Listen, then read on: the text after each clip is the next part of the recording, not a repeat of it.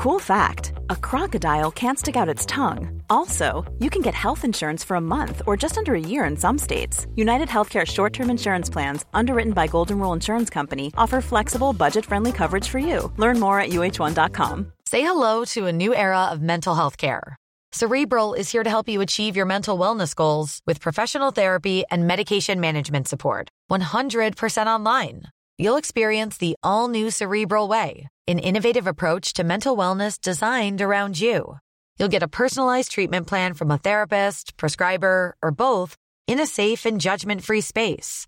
Your Cerebral therapist or prescriber will outline a customized plan with clear milestones along the way, so you can get to feeling your best. With Cerebral, you're not alone in your mental health journey. We're here to empower you to live a fulfilling life.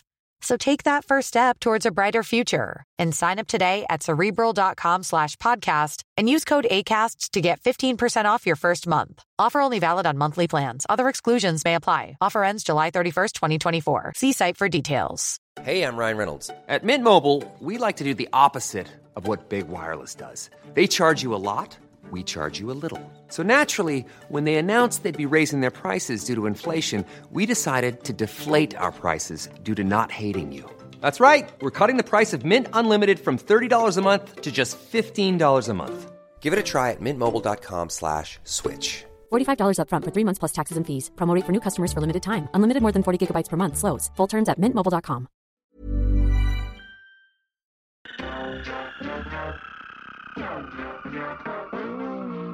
Welcome everybody to another episode of Dr. Matt and Dr. Mike's A to Z of the human body. We've taken your favorite anatomy and physiology textbook, gone to the back, that's the index, where it's got all the words, all the complex terms that they've used throughout the book. And what Matt and I have decided to do is go through them one by one and explain what they mean and their relevance to you, our dear listener. That one person out there that loves listening to us and probably just wants us to get on with it. Matt, how are you? I'm well. Okay. What's today's topic? Who cares? It is. No, sorry. No, who cares about you? We all care about today's topic, which is adhesion. It's a weird one. Okay. I'll tell you why it's a weird one, because pretty much every term that I can think of that we've gone through so far is a term that is specific to the study of biology.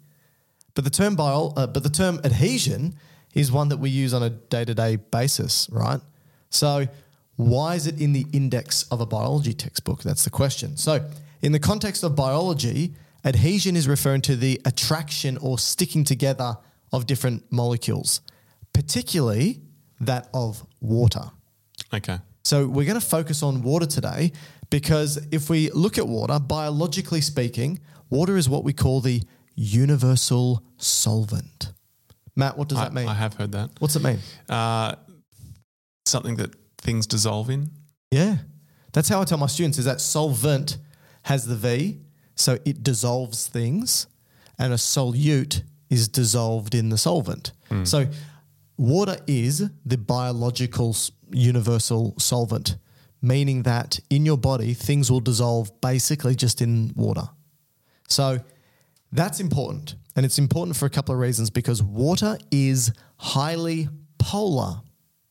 Not Amy Poehler, who's hilarious, but... Who's Amy Poehler? Oh, God. Don't start. Keep going. Keep going. I was looking at trying to find a... Polar refers to the fact that there is and a difference in charge, right? So, for example, water is made up of what? H2O, so two H's, two hydrogens and an oxygen. Perfect. Wow. Okay, Matt keeps his job for today. The hydrogen has a slight positive charge associated with it, and the oxygen has a slight negative charge associated with it, and that's what makes it polar. And water is Australian. Sorry? Water, yes, as the molecule, is Australian because it's shaped like a boomerang. Got you. Okay, I'm glad you explained it because I don't think anybody would have got it without that. Yes, it's a boomerang-shaped molecule that has slight positive charges and slight negative charge associated with it. And this is important. This is what makes it polar, because it's going to interact with other polar substances, so other charged substances. And this is what makes water sticky. And you probably rarely hear water as being termed sticky. No, I haven't heard that much. Because we tend to think water is a lubricant, right? On the macro scale, it makes things slippery. Can do, yes. Right?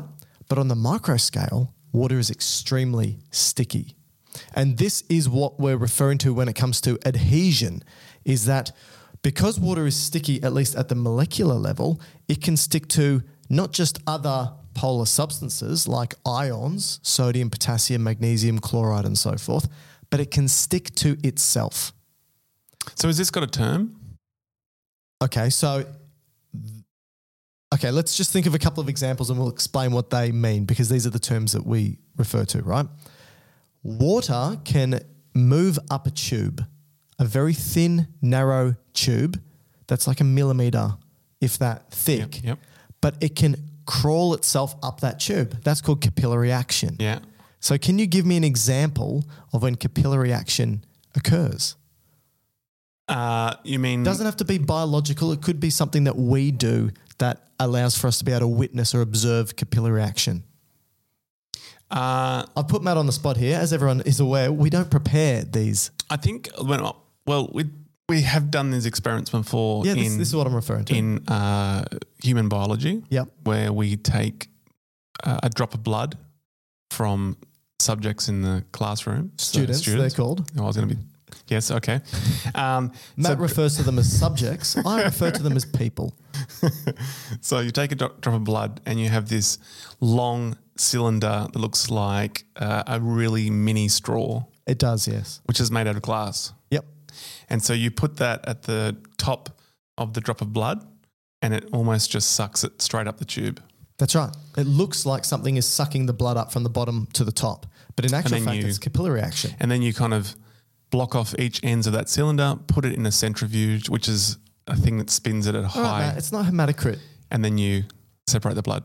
So that process of the blood, which is 98% water, crawling its way up that tube is capillary action, and it happens because water's sticky. So the water that sits above, sticking to the glass, is pulling the water below, which then makes it go higher and higher and higher. So another example of water being sticky is a meniscus. Say hello to a new era of mental health care.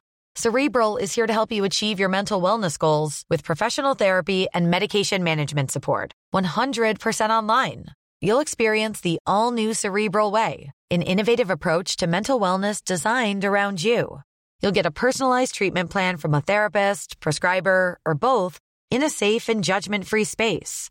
Your Cerebral therapist or prescriber will outline a customized plan with clear milestones along the way, so you can get to feeling your best. With Cerebral, you're not alone in your mental health journey. We're here to empower you to live a fulfilling life. So take that first step towards a brighter future and sign up today at Cerebral.com/podcast and use code ACAST to get 15% off your first month. Offer only valid on monthly plans. Other exclusions may apply. Offer ends July 31st, 2024. See site for details. So when water can that's what I was thinking of. A film and creates what's called surface tension. So when you fill a glass up. We see those TikTok videos where a whole group of guys are having a competition with a glass of water or something and they're trying to tap and just touch it on a little bit. And whoever makes it overflow loses, right? And it gets to the point where it's like bulging. Yes, the water bulges above the lip of the glass. So you can perform this at home. I'm sure everyone's seen it before. That is called a meniscus, and the reason why the water doesn't flow over the sides is because water is sticking to itself. So the water molecules located in the middle are pulling inward on the water molecules on the outside.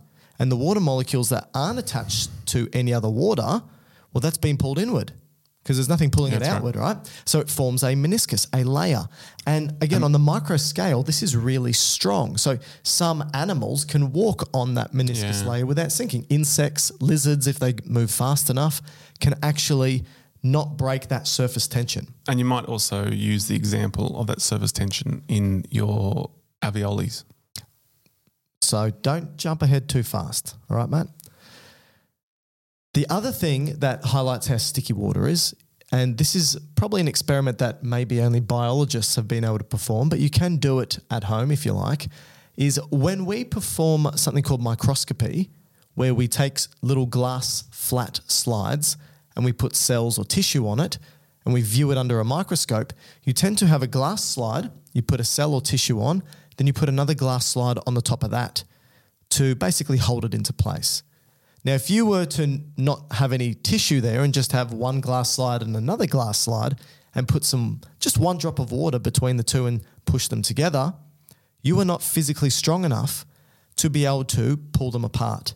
You'd have to slide them apart. Or maybe something you could do at home is if you've got a glass chopping board, just wet it and put it flat. Is that a thing? Yeah, put it flat on the bench table top. And then try to do the same. Exactly. So that, again, shows how sticky water really is. Now, going to the point that Matt made is when we think of disease states, because we always finish these by talking about diseases and disorders, right? And I'm thinking, what disease is associated with adhesion? But then we can think about the alveoli. There's two in the respiratory, but yeah, go with the alveoli. So let's start with the respiratory tract. Let's start with the alveoli and the fact that when you take a breath in, by the time the air has gone from the external environment into your lungs, it is 37 degrees Celsius and 100% humidified and hopefully cleaned.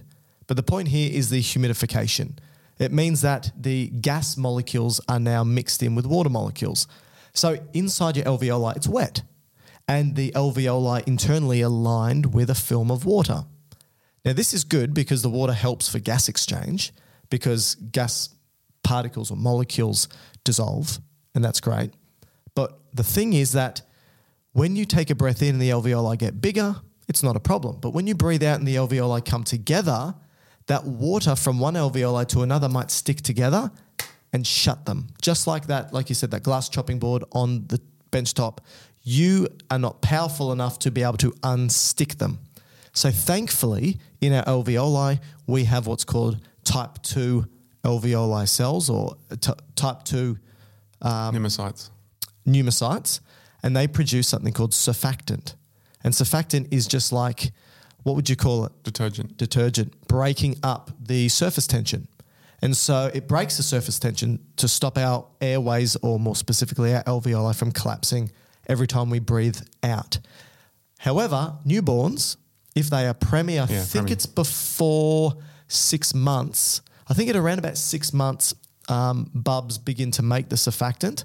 But if you're preemie before 6 months, you don't produce that surfactant yet, and you might need a bit of artificial surfactant to be introduced. But it also means that poor bub, they take their first breath in, first breath out, and then it's hard to take the next breath in. And so that's because the lack of surfactant and the adhesion of the water molecules together. What was the second one that you were thinking about? Well, just to add on with that particular example you gave, if you were to get too much fluid in your lungs, so this would be called pulmonary edema, and instead of, you still got surfactant there, but you've put too much water into your alveoli, then they actually do close up in expiration. And then when you take the breath in, they'll pop open. And this is termed crackling or crackles. Right. And you can hear that with a stethoscope. And so that's a sign of pulmonary edema. But the example I was thinking of was, again, using the glass chopping board and you're trying to pull it off the bench. That's kind of how breathing mechanics occurs with the pleura. So the parietal pleura and the visceral pleura, which is just the body wall layer and the layer that goes around the lung. And as you increase the volume of your chest, the volume of your lung increases as well. And that would be typically a negative pressure between those two layers. But if you were to introduce air into that, then it would collapse and pull apart, and that's termed pneumothorax. That's right. Perfect. And that, my friend, Matthew, James, Lorraine, Franklin Barton, is adhesion.